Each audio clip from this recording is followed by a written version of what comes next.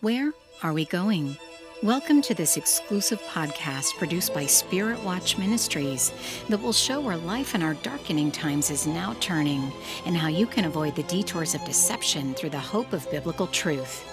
The Lord Jesus in Matthew 24 warned us over 2 millennia ago and how urgently we need to heed him now.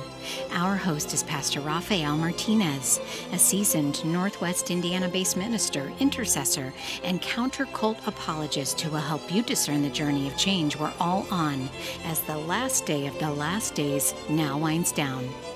For more information, check out our Facebook page and our website at spiritwatch.org. Now, here's Pastor Rafael. Well, it's good to be back here once more from our virtual Spirit Watch Ministry studios. Thanks to the wonders of digital technology such as cell phones and good apps. I'm Rafael Martinez, and once again, I'm the director of Spirit Watch Ministries, and it's great to be back and be able to share a little bit more about a subject that has become certainly a very important one that we've been covering. I mean, every subject we cover here is always important, but we are really glad that we've had the opportunity to be able to help bring light to a dark part of our world that just has not had a lot of exposure to it lately, and and there are stories and things going on there that need to be told, and a reality that needs to be declared. And I'm speaking specifically of the aberrant megachurch movement called the Xenos Christian Fellowship / Dwell Community Church, the name it embraced a couple of years ago. And we are moving on with a little more discussion in helping us and our readers and our listeners all understand that not all that glitters is gold in the land of the Queen City. And one of our guests we have on today was one of the first people that I had the opportunity to become aware of and to be introduced to. She is a survivor of the Xenos movement, and someone who was among the very first that I met when me and Megan Cox went to Columbus back in December 2021 in the quest to get a documentary taken care of and prepared upon the aberrancy of Xenos. And she is one of those that have stepped forward and been able to help us see that the cry for help we got from an email from a person who was asking for help regarding their struggles with Xenos and how much it had devastated them, that this person was not just a cracked plate somewhere in a corner. This person had generally been through an experience that would destroy anyone. But her name is Claire, and Claire, welcome to our studios here. Thank you once again for participating. Hi, Raphael. Thanks for having me.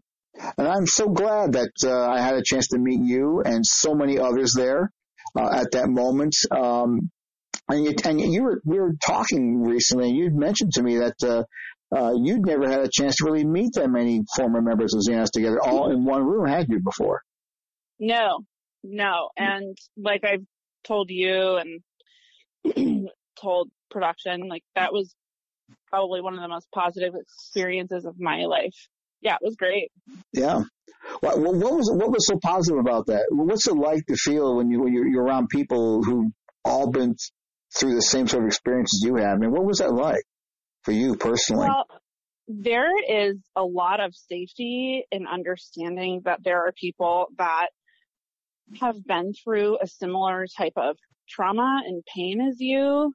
And like I've said before, like all of us knew what we wanted from that experience and what we didn't want, you know. Mm-hmm. And it was very cathartic to share experiences that were validated and so similar to one another. Yeah. Because it just validates something that had either been just disputed by several people, a couple of people, whoever. And that's sort of like part of the issue is that you have these complaints or these grievances, and they are invalidated time after time by an entire group of people. But this time we got together with another group of people who validated that.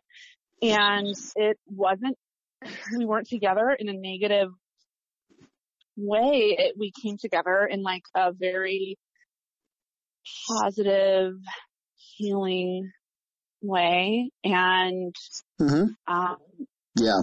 we just enjoyed each other's company, and we didn't even have to talk about Xenos. We just were around each other, and it was just a overall very pleasant experience.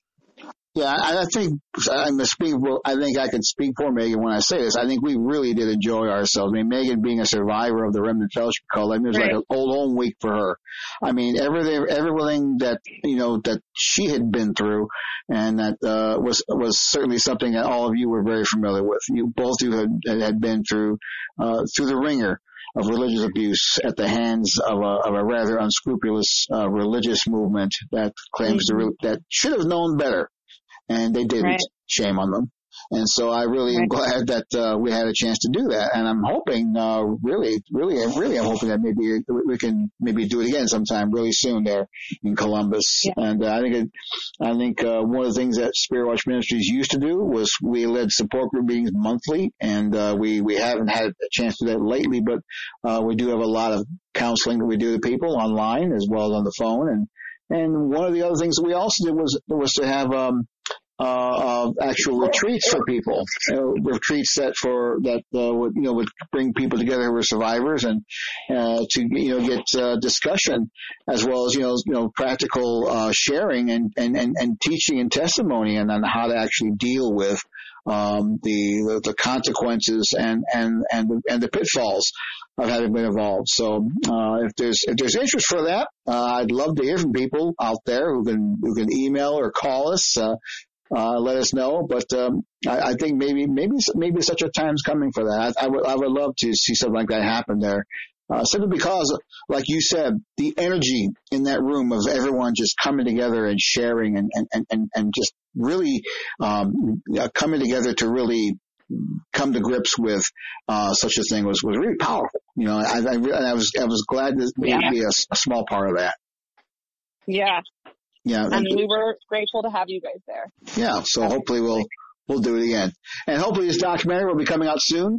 Still have gotten no update on it. There's a lot going on in the media world due to some media takeovers. A lot's going on that's causing some slowdowns and some things, but we're still very hopeful that this documentary will be coming out really soon, and that the media business being what it is post pandemic and with a lot of things going on with the economy. That doesn't help either. So, but we are very hopeful that something will be coming forth, and part of what went on there in that room will be a very big part of that documentary. And again, it was a pleasure to have been to see that. So when we first were introduced to you, Claire, I mean, like I said, we've never had a chance to really share systematically. A little bit I mean, we've talked, but we never had a chance to really systematically or just, more in depth really understand your story. So, I would love to be able to just, like I said, ask you a few questions and tell me, what brought you to that. So I understand, Claire, as we were talking before, we, got on the phone here, we had a little bit of our own little conversation before, we started our interview today, that you, were basically a lifelong member of Xenos, and that you basically were raised in the church. And maybe you can share what were some of your earliest memories of being in the Xenos way. What was that like when you were young? What can you remember? Yeah, I was in Xenos on and off most of my childhood and my adult life. And earliest memories, pleasant enough. Of course, I was kind of like every other child. My parents made me go to church on Sundays as I became a teenager, and I didn't want to. But yeah, it was nothing too significant until I got into high school. So yeah, my memories growing up from childhood were, just your standard memories from church. I knew that my parents were very dedicated, and our whole family went to church, and yeah, that's kind of about it. And they've been lifelong Xenos members. I'd say they've been there quite a while as well. Yes, they have. Mm-hmm. Okay. Did you have any siblings or? I do. I have 3 other siblings, and they went there. My sister stopped going at some point. Very an uneventful experience. My brother didn't have a good experience, and he has very firm boundaries, and he left. Not too long after he had that bad experience. And then there was my little sister, and there's a pretty big age gap between us. Okay. And she was also there. Yeah. Okay. So you guys were, just trying to do right. I mean, your parents felt that was a good place for your family to be, and I'm sure they did their best, and that's never an issue.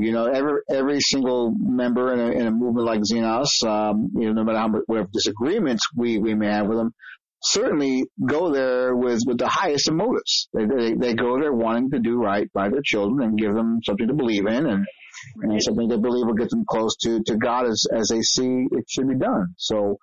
And I'm sure that was part of your experience growing up. And so many people that we've spoken with who've mentioned being raised in the church, how they all just kind of went along with, of course, what they were taught, and that being directly that they're being groomed into being a part of an organization that prides itself on multiplication and making sure everyone that they can influence just come alongside and be a part of Xenos. And I'm sure that begins from the very intentional moments of middle-aged church ministry and therefore. I mean, I'm sure you saw all that as many others did. And it does. It happens. It happens young, and there's quite an emphasis on your teenage years, especially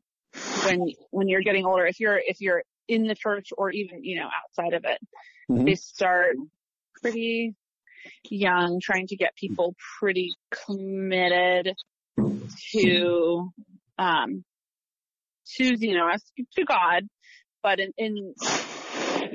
I'm going to use a little shorthand and just say they're trying to get you pretty committed to Xenos at a young age, and that they're pretty heavy-handed starting in high school. When you say they're heavy-handed, what do you mean?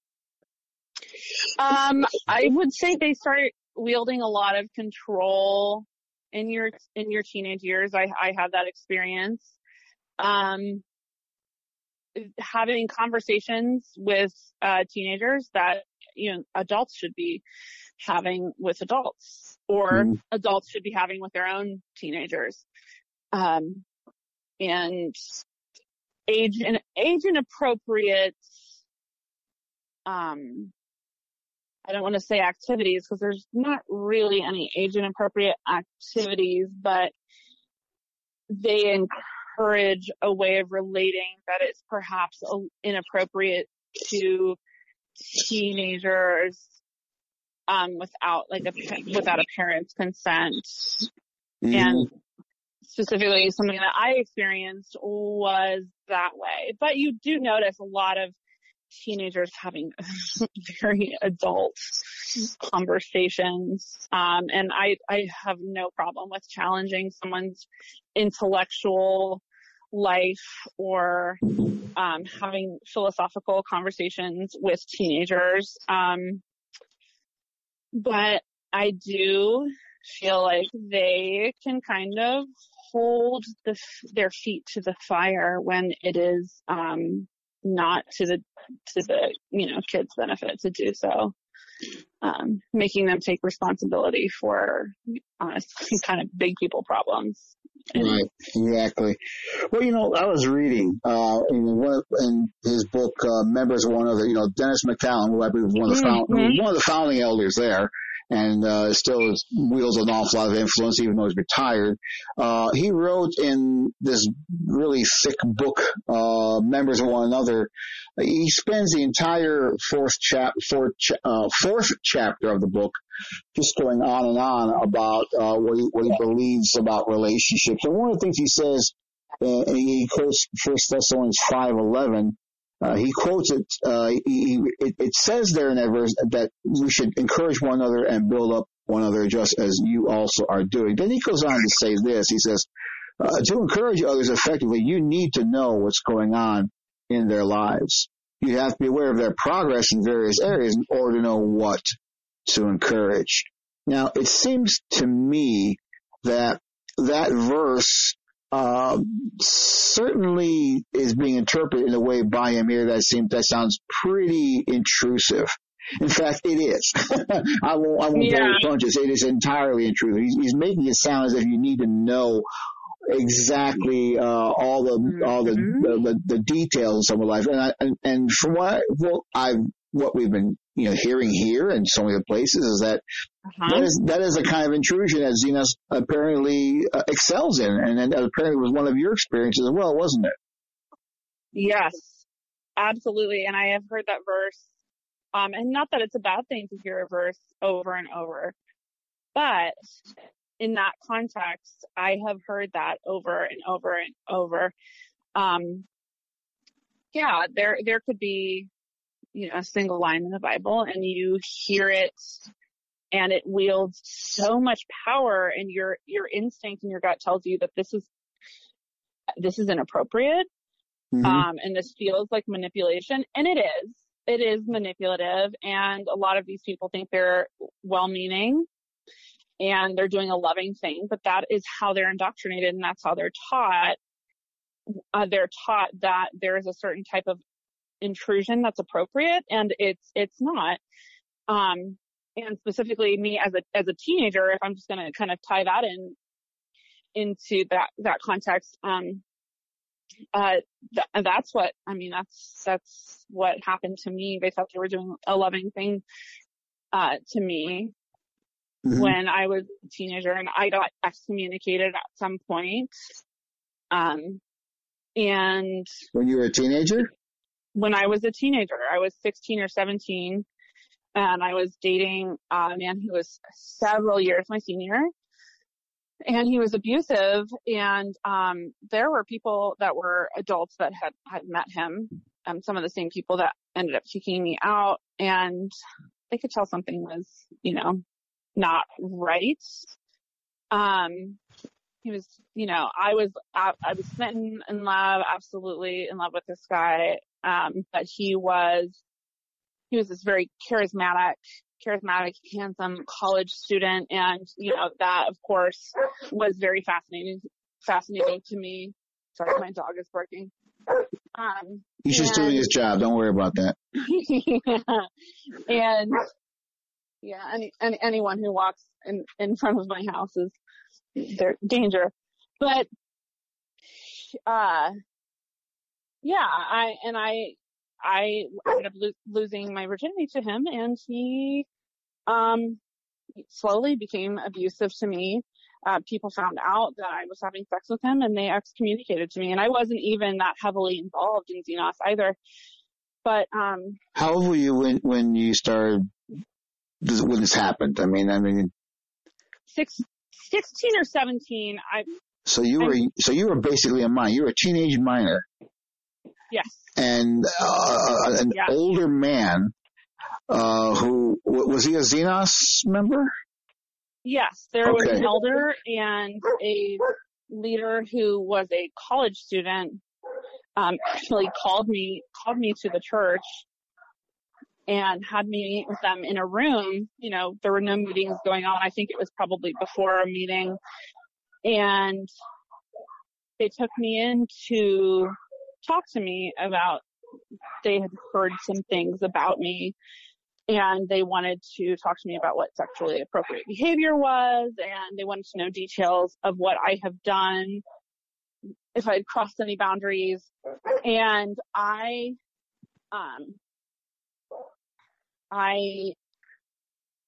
as a teenager, you just think, "Ugh, these people are just like, you're a loser. Like, just like leave me alone."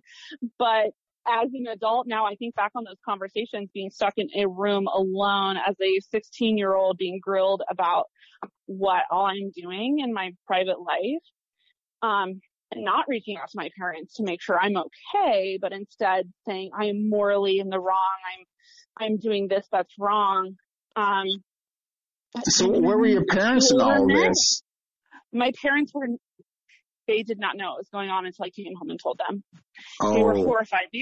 My dad was a leader, and he had been a member and a very devoted Christian and a very spiritual person. And it is not like he was, this very lackadaisical parent.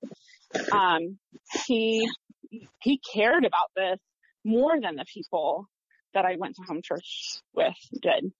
And he did not like that this had happened in my life, but he and my mom were enraged that I was, one, alone with two men discussing this topic, and also that they were even discussing it without their consent. Right.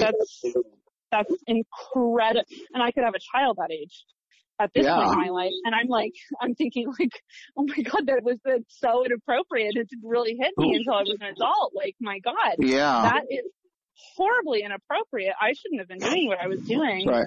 Who were the men that were grilling you? I know one of them was Dennis McCallum. I'm not remembering who the second one was. He's one of the elders. Dennis McCallum was one of the elders of Xenos. Yeah. And he's a guy I just quoted too, isn't he? Yeah. Wow. Yeah. So that's Dennis's way of really getting to know what's going on to encourage and affect you. I mean, how really encouraged were you by what he did? Well, to me as a teenager, that's not where my brain was. I don't even remember being that involved in Xenos. I do remember going there because my mom wanted me to go there. But, the most significant experience up to that point that I had, I'm going to revise that a little bit. That was the most significant experience I had at church. I had just thought I was kind of like hit by a wall of bricks. Like, I'm confused why these men are having a conversation with me about this. And I don't even go here that often. And there are these people that are very invested. And as a teenager, you don't really articulate the issues that come with that specifically, that situation. But now as an adult, I can reflect and say that is entirely inappropriate. And, I guess maybe, thank God, I didn't really know any better at the time, but my mom apparently did. And I thought that was for once, I'm just a teenager, and parents do everything wrong when you're a teenager. And I thought, wow, my mom's being really cool about this. And she even, she does not like my boyfriend. She gets a very bad vibe from him. And she was even enraged that this happened. My parents were really upset that this had happened. Was anything said to him? Yeah. I mean, what did Dennis McCallum say? I don't know. And nothing was said. So Dennis said nothing to the man that had. Let's just be clear at this, okay? Let's take a step back on this. You're a young teenage girl, and an adult is taking advantage of you, is sexually using you. And your parents don't know about this, but Dennis McCallum finds out about it, and he counsels you, and then you get disfellowship. But what happened to him? I actually don't know what happened after that. This is something that I had thought about years later. It wasn't, though I don't have a lot of memory from my time being in the high school group, because I wasn't that involved, the few things I do remember involve being lectured by two older men about appropriate sexual behavior and asking me what all I have done.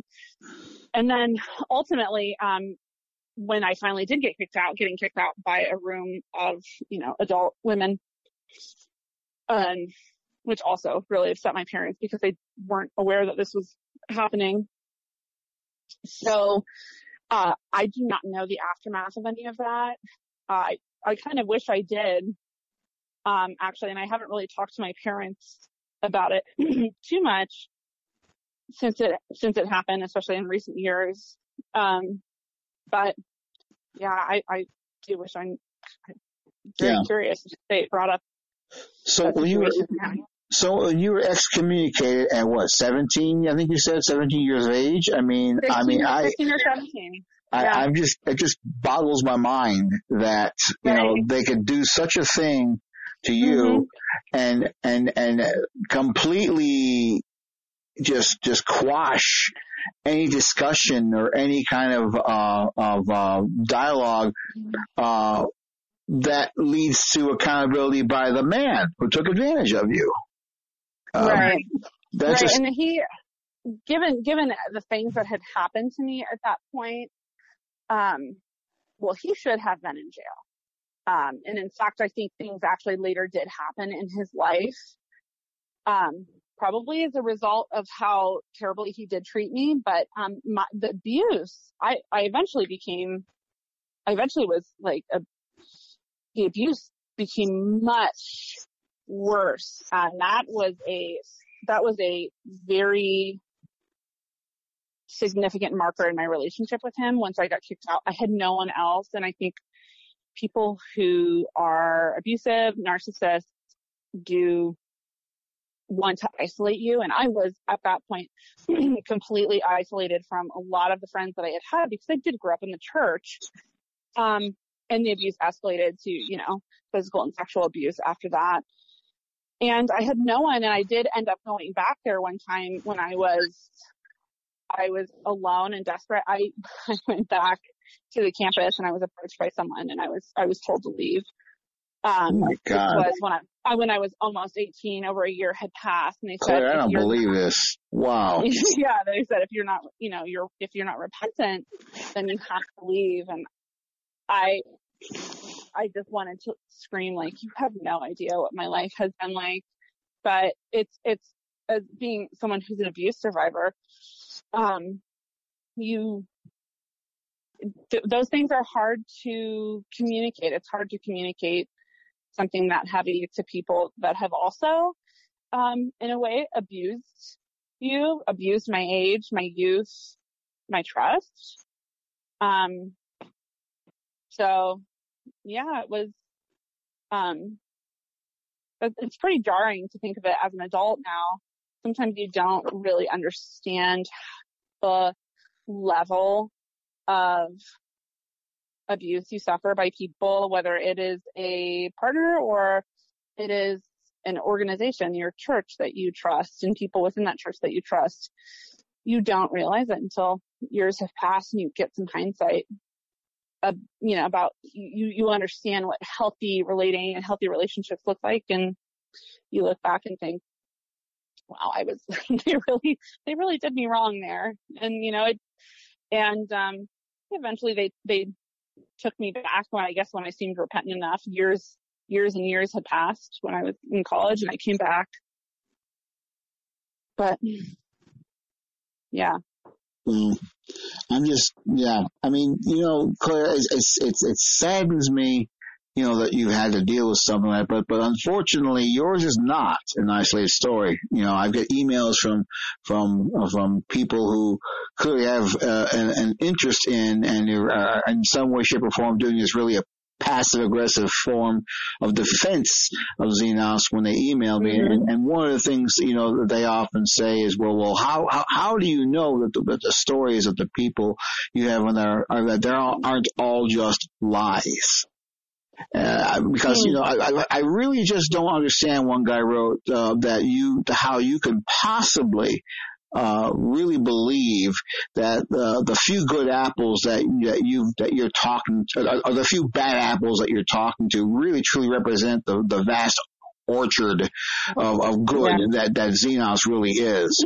And I'm afraid this poor fellow misses the entire point altogether. The fact that you even have one to begin with is one too many. But it's like I said, your story's not alone. We've been having people who have testified to having suffered the sort of things that you're talking about. I mean, it's beyond belief that no, it's not. Well, it's not really beyond belief that these groups that claim to be so spiritually advanced, as Xenos likes to affect itself to be, really miss the entire boat. I mean, I'm reading there to be something else out of chapter 4 of Members of One Another. Dennis McCallum, the guy who talked to you, he says here, proper understanding of these passages rules out merely saying, I have a friend I love and I try to build up. Well, that's not good enough. This passage is referring to the body of Christ, and it's Romans 12:16 and Romans 15:7.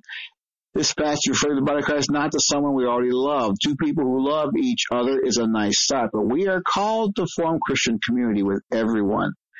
And yet yours and so many others are an argument to just the opposite. That it sounds to me, if you're going to begin Christian community, you should begin to those who are hurting. And everyone who's really been hurting that I'm hearing about in Xenos can only expect maybe a gunshot to the head as you bleed out somewhere. I mean, it sounds violent, but that's the kind of level of mercy that you guys are given.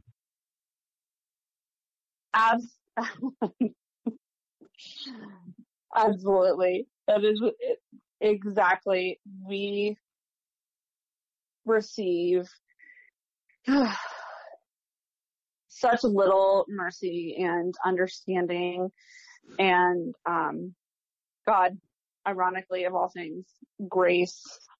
We receive such little grace, especially for the suffering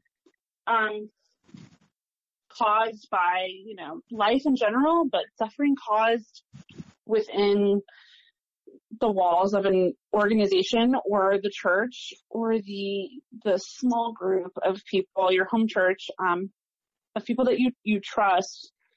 And there is, I have been through a lot of things in my life, a lot of very painful things. This is by far the most, the things that had happened to me within Xenos have been by far the most damaging.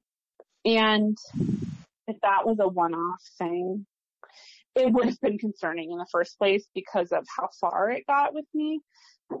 But the fact that I saw it happening while I was there, which, grew my hesitancy, but people I know and people I love, this happened to an innumerable amount of people that I know, and that I'm still close to, or that I just hear of, is, testament enough to that there is an issue. Yeah. They know there's an issue, and they, I think, practically cannot publicly acknowledge how bad they have missed the mark with so many things. There are so many good people that are there. I know and love people that are still there, that are doing great things, but to do those people the injustice of being associated with a place that is doing so many people so much wrong, it's terrible because they're effectively cut off from being effective Christians or just generally good people by their association with the place. Because they could, if they had a semblance of humility regarding everything that has happened in the past, however many years, several years, especially this past year and a half, 2 years, or whenever Mark created his website, I think 2018 maybe. Mm-hmm. They and that's the xenosisaCult.com website, right? Correct. They could have done so much good with that opportunity. Mm-hmm. Right. And they haven't. Right. It sounds to me, as best as I can tell, when Megan and I started our investigation, started reading up and started really studying and started understanding where Xenos was choosing to present itself and leverage a position to stand on, a rock that it was going to make a stand on, regarding where it felt about the individual sort of things that were reported by Mark and others. And Mark's not been alone. I mean, he's been certainly the greatest lightning rod up to this point, but there have been other podcasts and other internet things such as Reddit, of course, and all kinds of other places out there where people have testified quite openly to what they felt about Xenos, and it's not been. And they've been scattered, but lately, like I said, it's just been to me. These things are all are smoke without the proverbial fire, and when you see that, we knew something else was going on, and when we started investigating, we got the email from the ex-member who wanted our help, and then we started meeting you and others. It became very clear to us. We met Mark, had a chance to visit with him. Great guy. Had a wonderful chance in sharing with him privately one afternoon. It became very obvious to us that this is not a fluke. These aren't just a bunch of bad apples, as this guy said. There's a lot going on. They don't want to talk about it. Yeah. Oof. Yeah, the responses have been, I mean, profoundly disappointing. How they have responded to people, and I'm sure that it is that to the common person in Xenos, it's frustrating to see these things, but your own experience feels very different. But I think if people are honest, they can tell that there is, in a sense, there is a cover-up. There's a bit of PR and some whitewashing going over these issues that are very clearly following this church since the inception of it, when it was, Fish House. I mean, it was controversial back in the 80s and 90s, and someone I was close with who is still in the church, I was discussing this with them a few months ago, and they said, if you're there, and especially this is different. There is a difference, and I'm not saying the adult ministries are exempt from this, but college ministries, it's a different beast than anywhere else in any student ministry, rather. Not just college, because again, they do start at a fairly young age with the intense pressures of commitment to the church. I won't even say to God, because at some point it is a front that it is not to God. There is a almost worship of the ways of Xenos. Yeah. But student ministries, when I was talking to this person, they said it would almost be a fluke if you were to end up in a good home church. It would be the exception and not the rule. If you are in the college group and you had a good experience, or you were just in a good group, because there are a lot of people in the college group that do have good experiences. But I think a lot of people don't really understand. They have a lot of broken down boundaries. And I am someone that is sensitive to boundaries. I do not like when people break boundaries, as I think most people should dislike people taking advantage of your trust. And Right. I think that is something that I don't think a lot of people do know, but I do think many, many really do know that they are taking advantage of the fact that there are so many social pressures within Xenos, specifically the college group, which is where I had my really, really terrible experience, that you will conform out of a pressure to appease people. And as someone who, I'm not even a people pleaser, in order to survive emotionally, you do end up bending a lot of your own personal boundaries. Yeah. And these aren't just like these first world comforts. These are emotional boundaries that anywhere else in life, if you were to let someone do this to you, would be incredibly and very explicitly violating. But except in Xenos, you are taught to submit, that the man, the person, the human in you should die to become more like Christ. Though that is a very honorable idea, to be a more Christ-like person. The world, the person who you are demonized. Right. And the light in which they paint general humanity, which can be a very dark place. I understand that, but there is also so much good, but they attribute every little thing to this person that is not yet broken. Right. That you need to be an entirely broken human before you receive,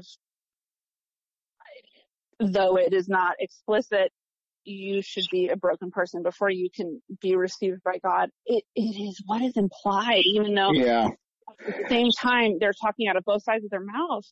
Live by grace, except that you have to live by acts at the same time. Right. And the brokenness that they're referring to, and I'm sorry, let me back up, maybe take that back. The brokenness you're referring to, which is what Xenos expects of all those that come under its authority, is a brokenness that's based upon shaming. It's a brokenness based upon mindless obedience and submission, a complete and total surrendering of one's volition and direction to the influence of another who's supposedly taking charge over you. You know, and that's one of the things that, like I said, we keep hearing over and over and over again, is that Xenos takes the place of God in your life and really becomes his voice and tells you basically how to live. You know, as I've been sharing in the past, you know, in Scripture, the Bible says in 1 Peter chapter 5 verse 5, you younger people, submit yourselves to your elders. Yes, all of you be submissive to one another and be clothed with humility. For God resists the proud, but gives grace to the humble. So therefore, humble yourselves under the mighty hand of God, that he may exalt you in due time, casting all your care upon him, for he cares for you. It seems to me that there isn't much taught in Xenos that leads a young Christian man or woman or anyone to actually trust God in that very way. In the sense that you're not led to submit, reverently to one another. You're not sought to submit to one another in humility. and that you should be humble, that you should be submissive to one another. I mean, this is what the scripture teaches, but this doesn't sound like anything that you experienced. Mm-hmm. I mean, I'm just aghast at the injustice that I'm hearing here that you've shared about. I mean, how you basically were taken advantage of, and this man got away scot-free, and yet you were the one holding the bag and being told you were the sinful person. You were the one that did wrong, and they even made you sit there and tell what you did. I mean, that's just right. That's not spiritual counsel. That's not encouraging. That's voyeurism. It's inappropriate. It's nasty, and it just amazes me. It is voyeuristic. It's absolutely, and like I said, as an adult, I did not appreciate how inappropriate and vile that was, until, I was I'm in my 30s. Yeah. And I could have a daughter that same age at this point, and it's offensive. Yeah. And that's just one of many things. Yeah, right. Yours is not alone. This violation of personal boundaries is just something that goes on over and over and over again. Xenos pushes it and believes it has a biblical mandate and right to do so. That's what McCallum is saying in this book, that basically he's saying he needs to know what's going on in your life to be able to quote unquote encourage you. And he's saying these passages are all moral imperatives direct from God to us and not optional for serious Christians. It's just unbelievable that a so-called elder and who believes himself to be some church growth guru. I mean, the whole book is written with this eye on lecturing to the world how the New Testament church should be run. And if he fails just at this most basic point, to me, there really isn't much worth of reading the rest of any of it. It's all spiritually and morally bankrupt. I mean, and then here you are. They leave you wandering all these years until out of the brokenness you felt, you had to wander back to their good graces and rejoined. I think you said the college group, right? Right. And that's actually exactly what had happened. I had lost a couple of people in my life. A couple family members, and I ended up going back to the college group. I was absolutely broken, and I had just ended a serious relationship with my boyfriend. This is a different guy, good guy. Very, we're still friends to this day. But we had ended our relationship, and it was before. I'm sorry, I'm interrupt you, but before you start discussing that, how did you get away from this guy? What was going on? How in the world, you were in an abusive relationship? Did your parents know about it? How did you get away from it? How did it end? So eventually I was so exasperated that I did tell my parents a little bit. I gave them a little bit of a window into what was going on in my life. But, even as the years go by, I'm still kind of revealing how bad things actually were. How I actually got away from him, it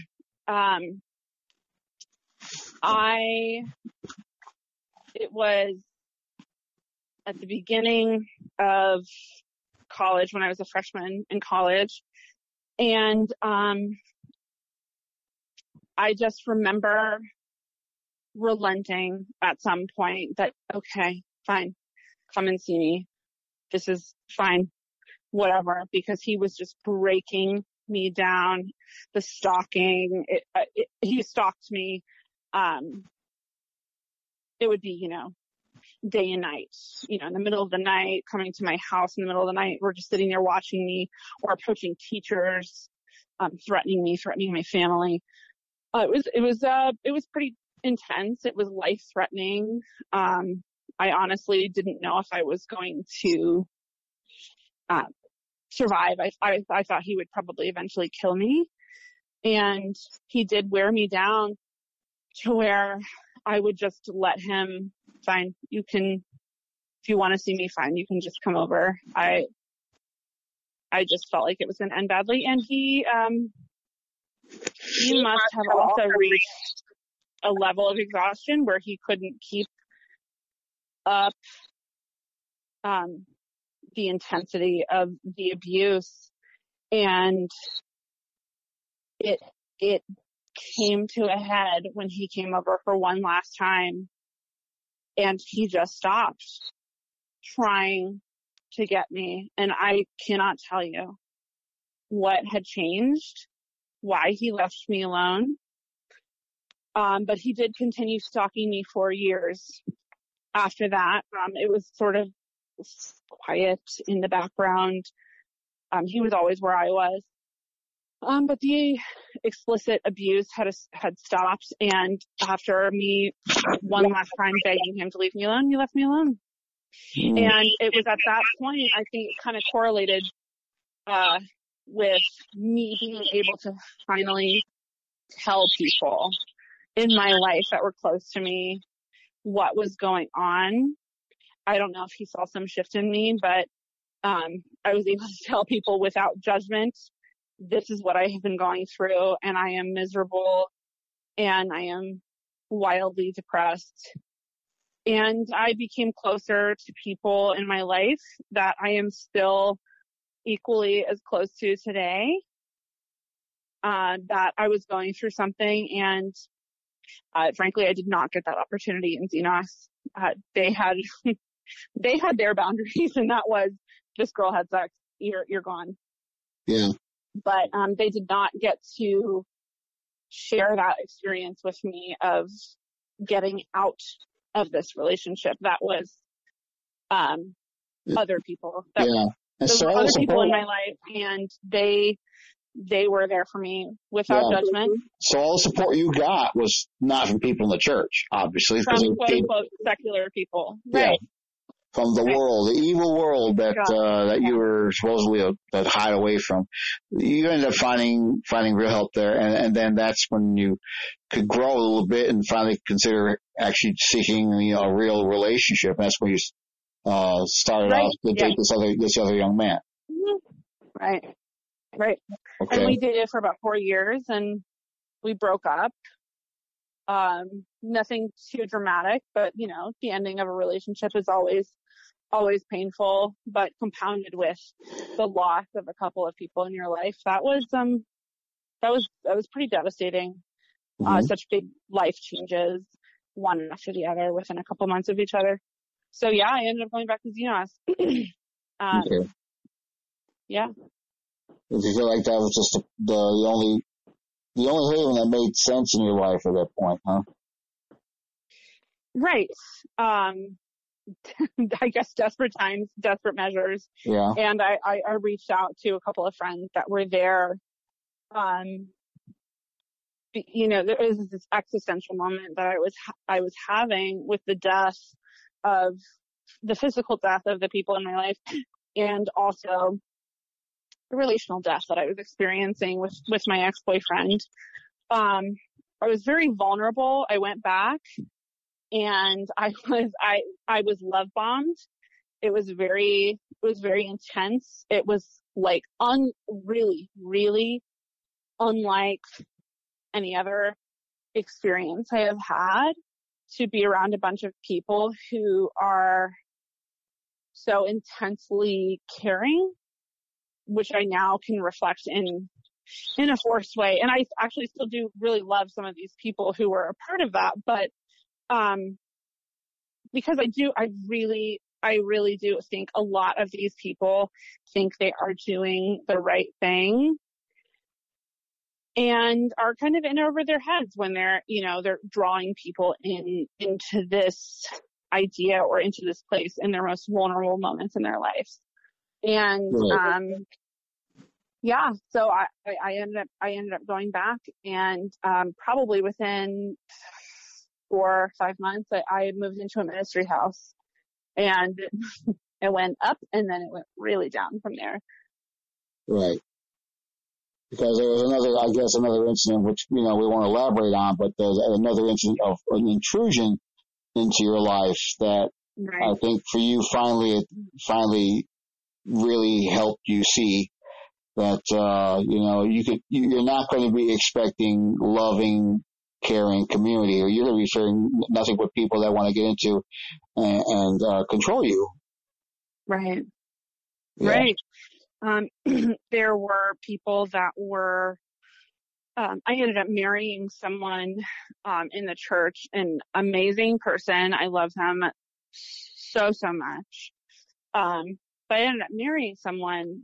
We both experienced this trauma together, and we went through something that was really unlike anything anyone had ever seen.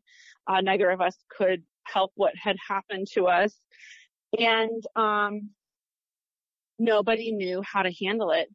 So instead of the humble answer of, we just don't know, let's find support for you because we love you as a friend, it became a very black and white situation where they were dictating terms in a way. I had become vilified for my depression just, a month and a half after the incident. And I was effectively cut off from my friends because I was so severely depressed that this thing had happened. Otherwise, everything was good. I was on my way to leadership. Everything other than that was really good in my life. But I think I had struck a nerve with leadership that I was someone that could not be predictable as far as we were relying on her to not be depressed, and now she is depressed. Well, what do we do? And their move was to do some damage control. They tried to get as involved as possible, and one person after the other, people I did not know, I had never met. They had opinions about my marriage and what I was going through, and it was profoundly painful. It was How did they find out about that? Was this something you told a discipler or your small group? So I had told a few people about this, a couple of close friends who were leaders, but per their obligation to the structure of the church, they reported it to, advisors in the college ministry, and those people had to report it to elders, and then there were discussions behind the scenes. And listen, I am still finding out to this day some things that were discussed about me, about my marriage, about my husband. I'm still finding out things that were dictated to them about what they should do or how they should handle me. And a couple of those things were, for example, to not be friends with me because she needs to feel the tension of, she needs to feel God's tension to change her ways. It's that word again. That seems to be a Xenosian word, tension, isn't it?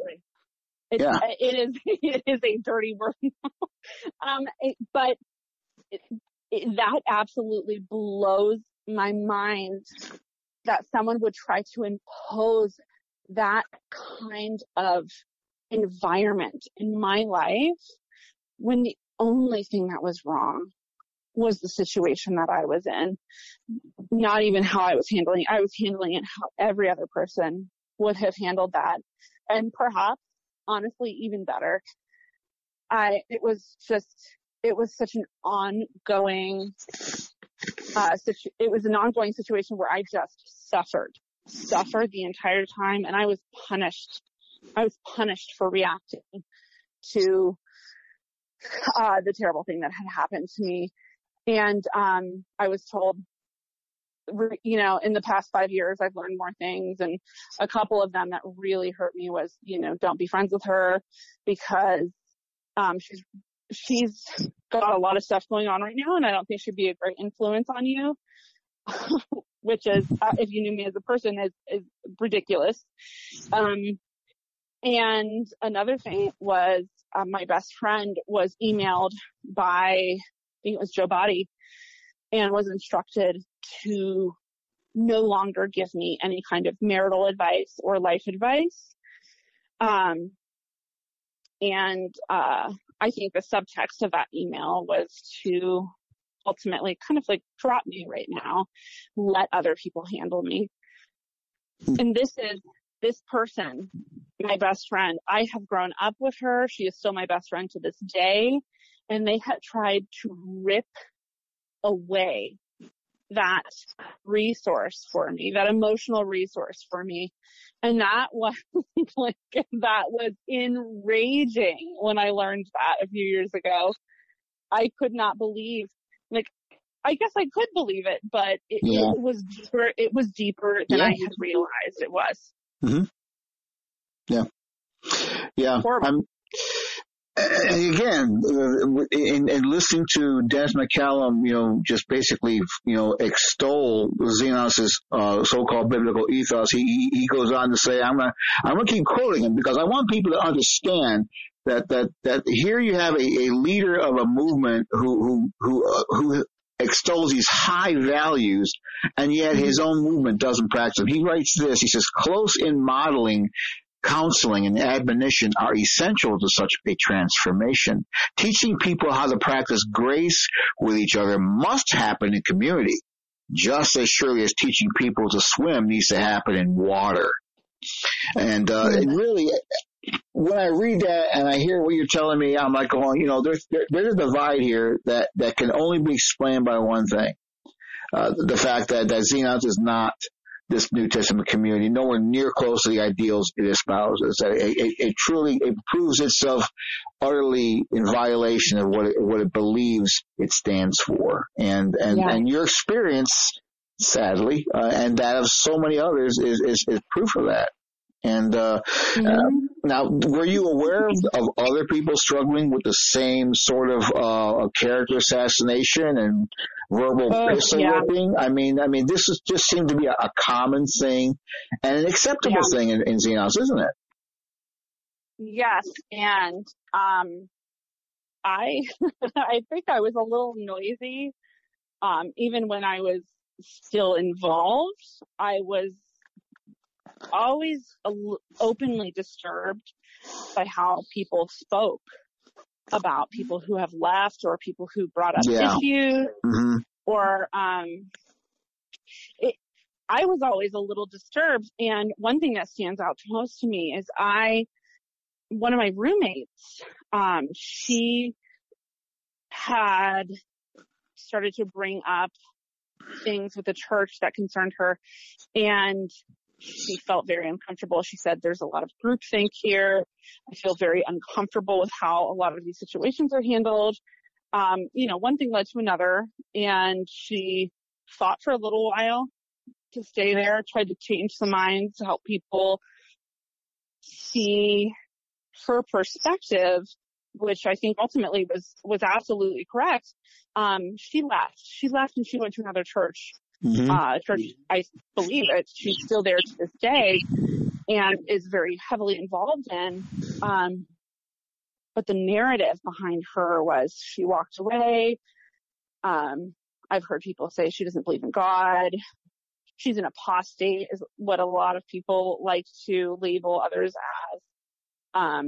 She was ultimately shunned, and I remember I went on a trip with her when I was still in Xenos, before I was engaged to my now husband. And I went away for like 5 days. They were terrified of her poisoning my mind.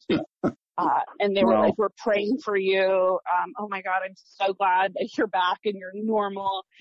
The way people are vilified, the way certain sins are, they're almost idolized in a very unhealthy way.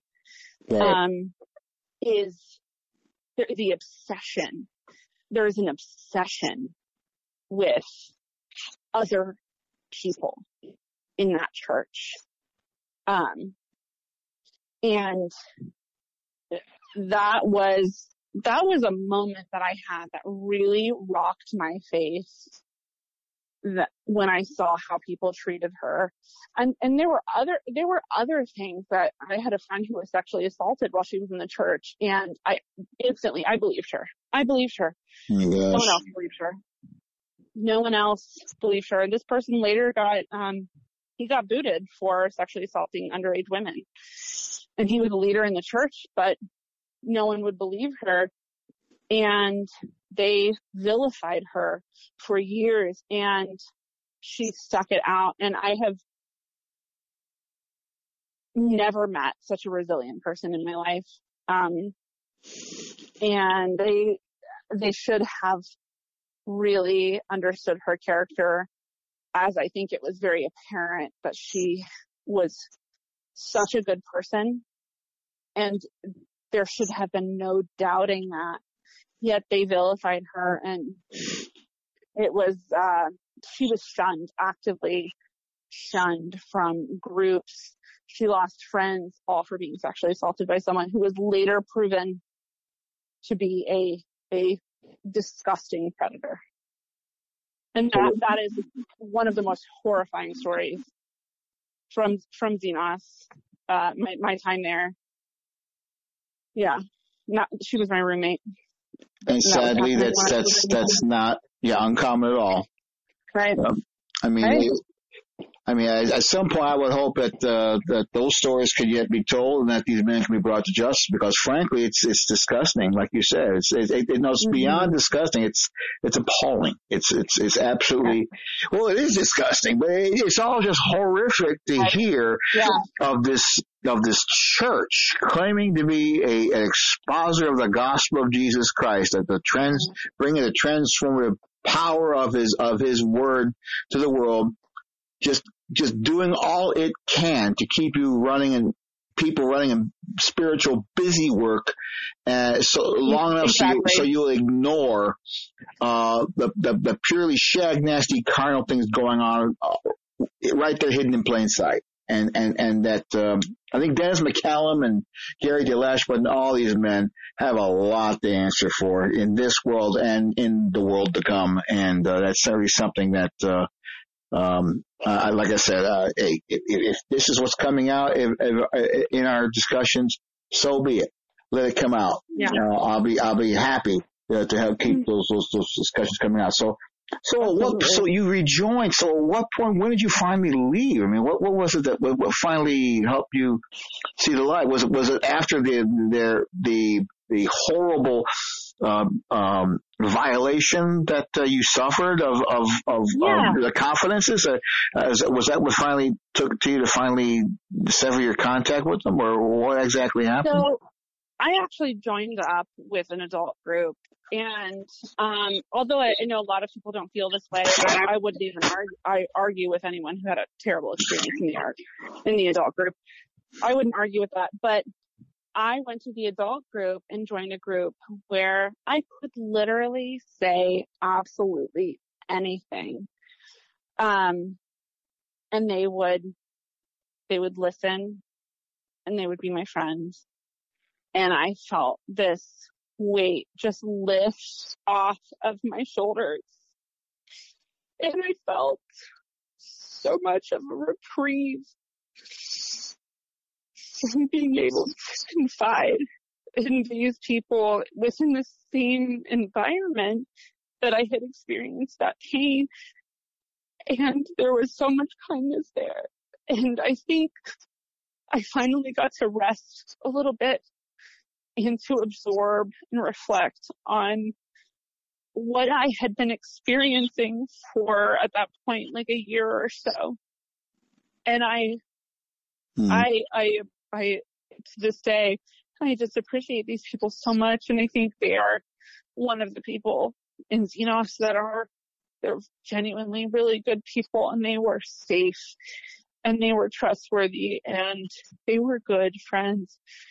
And I eventually left that group because it was, there were so many kids there, and it wasn't a good fit as far as like, my husband and I, we weren't parents. So I went to another group and they were equally as accepting and they were great people. But it was too painful to be in that environment, to even hear people praying in the same way, like the same mannerisms, they all kind of adopt this way of speaking, very similar to one another. Yeah. Like a chant. Like Xenos. Yeah. Yeah. And I realized like I wouldn't say I was making excuses as to why I couldn't go. It was very clear. I was so uncomfortable being there. I stopped going less and less and less. And, I finally, at one point, I left, and I absolutely spiraled because it was too painful. I remember it was about 2 years of horrible depression. Yeah. Where, I'd lost hair. I lost like most of my hair, and I probably lost 60 pounds. And as a person, I was a shell of a human. I wasn't happy. And then I finally came to terms with the things that had happened. And, in some way, at some point in your life, you can look at suffering and feel grateful for it. I kind of settled into that place where I was pretty okay with my life and where I was at that point. All the pain included, the betrayal included, and I am where I am now, and I'm happy for it. But the end doesn't justify the means. People have to make peace with the things that have happened in their life. And I think what had happened to me was absolutely vile betrayal of trust among friends, of the most, the most sensitive things in someone's life.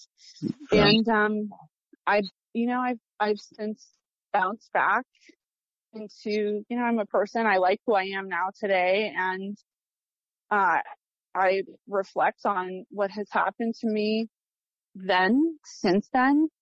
And, they're not responsible for where I am now. I am, but I wouldn't change what had happened to me because I am comfortable and I like where I'm at. But God, if I could save another person from experiencing what I did when I was there, and the pain that I suffered as a result, I would do it. I'm actually fairly passionate about it. Okay. At this point in my life. Well, you've got a platform right now. I know a lot of people in Xenos are listening. I know a lot of people have been tuning in from all over the area there and downloading and everything. So, what would you say to all those in Xenos right now who may have been your peers, your friends, your associates? What would you say to those who are lifelong Xenos babies, become Xenos parents? What would you say to all of them right now in light of all the smoke and mirrors that Xenos has been blowing about the dissent that they are just refusing to listen to? What would you say to them about that? And really, what would you say to them to help them understand that maybe they need to start looking for a different perspective on things there? Oh, that's a good question. I think I could just sort of reduce it down to a sentiment, even. Okay. That there is what I have experienced in life. There is a value in humility, and in uncomfortable humility. that we can have. And I would argue that that is one of the better feelings in life, to be uncomfortably humbled by the things that you don't want to hear, to accept them, to embrace it, that things are not how you want them to be or how you've planned them to be, and they're ugly. There is a comfort in accepting, who you are as a person. Maybe you've done that same thing to people. Maybe you've seen that happen, or maybe you have only heard it happen to someone else. There is little motive to fabricate something like this. So I ask people that are listening to this and that are still in Xenos Dwell, that they listen without the bias of trying to protect the comfort of that place. That is a huge barrier for people, I think, is an ideal, just idolizing or making something better in their head than it actually is. There is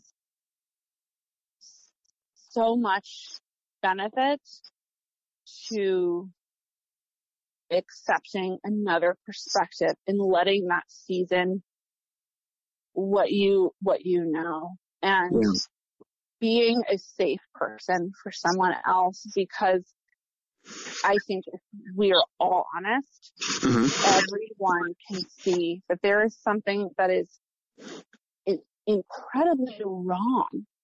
There is a clear commonality between story and story and story. And, sure, there are some things where you can be like, well, that person was, this way and that person was this way. And, maybe there's a little bit to that argument that there are people that are just, they're trying to get a little piece of the action and they want to be a part of the story because Xenos is, in the news right now, and fine, whatever. For the most part, these people are in pain, and their pain is absolutely legitimate. And this is not just validating people's feelings. This is not just sensitive people needing, it's okay, we're here for you. These are actual people with actual lives, that this is their lifetime. This is the one life that they get to live. And they have been affected to the point where they need to write into a website to a man that they have not met and vented or poured themselves out to this person or to a public forum so they could be heard. Hear them and validate them. And to the elders who are either, and one in particular, mocking or making light of the people who are writing in and implying that they're gaslighting, or they are, what have they said? They're under spiritual attack. They're attacking us, and this is part of their spiritual attack. Fuck no. I'm so sorry. You can bleep that out. I'm so sorry. But absolutely not. This is reality. Like they are in denial, and the warfare is started by them, not by us. Right. We are victims of their making. Right. And there are still really good people there, and they can make a difference. Don't put up with it. Stand up for the people that you don't know. Just believe that. Yeah. Yeah, stand up, look around, take a look, see what's going on, and realize, look, there's some wrong things going on here. And like you said, there's always going to be a certain amount of discontent anywhere. But frankly, I don't think in anything that I have read so far, I've seen that. Now, I have been approached with a lot of emails from a lot of people who clearly have access to grind with about Xenos that I've listened to, and I appreciate their sharing, but some of it is just really their own specifically personal vendettas they have against that. And while those are important, they're not relevant to the conversation at hand. The conversation at hand is Xenos Christian Fellowship acting as a cult. And saying, going to great lengths saying they are not a cult, doing all these great apologies for themselves, and yet everything they do and say is no different than what cults actually do. So yes, I understand fully what you're saying, and that yes, that's exactly what they need to be hearing. We're hoping people will stand up and smell the pizza, because there are things going on that the blind faith and blind ignorance are not going to excuse you by. The scripture says, First Corinthians 10:12, let him who thinks he stands take heed lest he fall. And so there's a lot going on right now, and we're going to continue telling that story in the weeks to come. And Claire, I want to thank you so much for this evening. It's been a very insightful time, and I appreciate all you shared this evening. And we look forward to when that documentary comes out, and for hopefully for perhaps another convening of people who may want to come together in community, real community. Unfortunate community in that its main bondage is that of pain, but one that I believe is redemptive. I think it would be high time for people to come together somewhere and really get a chance to kind of open up and share with one another. And I hope it does happen again real soon. Once again, thank you. All right, thank you, Raphael, and for everything. Thanks for listening today as we explore just where are we going. Our prayer is that you have been encouraged and strengthened, and if necessary, challenged in your daily journey through life. Jesus is coming. You can fall with the night, or you can rise with the sun. The choice is yours. You can email us with questions and comments at feedback@spiritwatch.org. And if you need urgent personal spiritual help, email us at help@spiritwatch.org. We look forward to hearing from you. Please follow our podcasting at our Facebook page and our website at spiritwatch.org. This podcast is a production of Spirit Watch Ministries, taking heed that no man deceives you.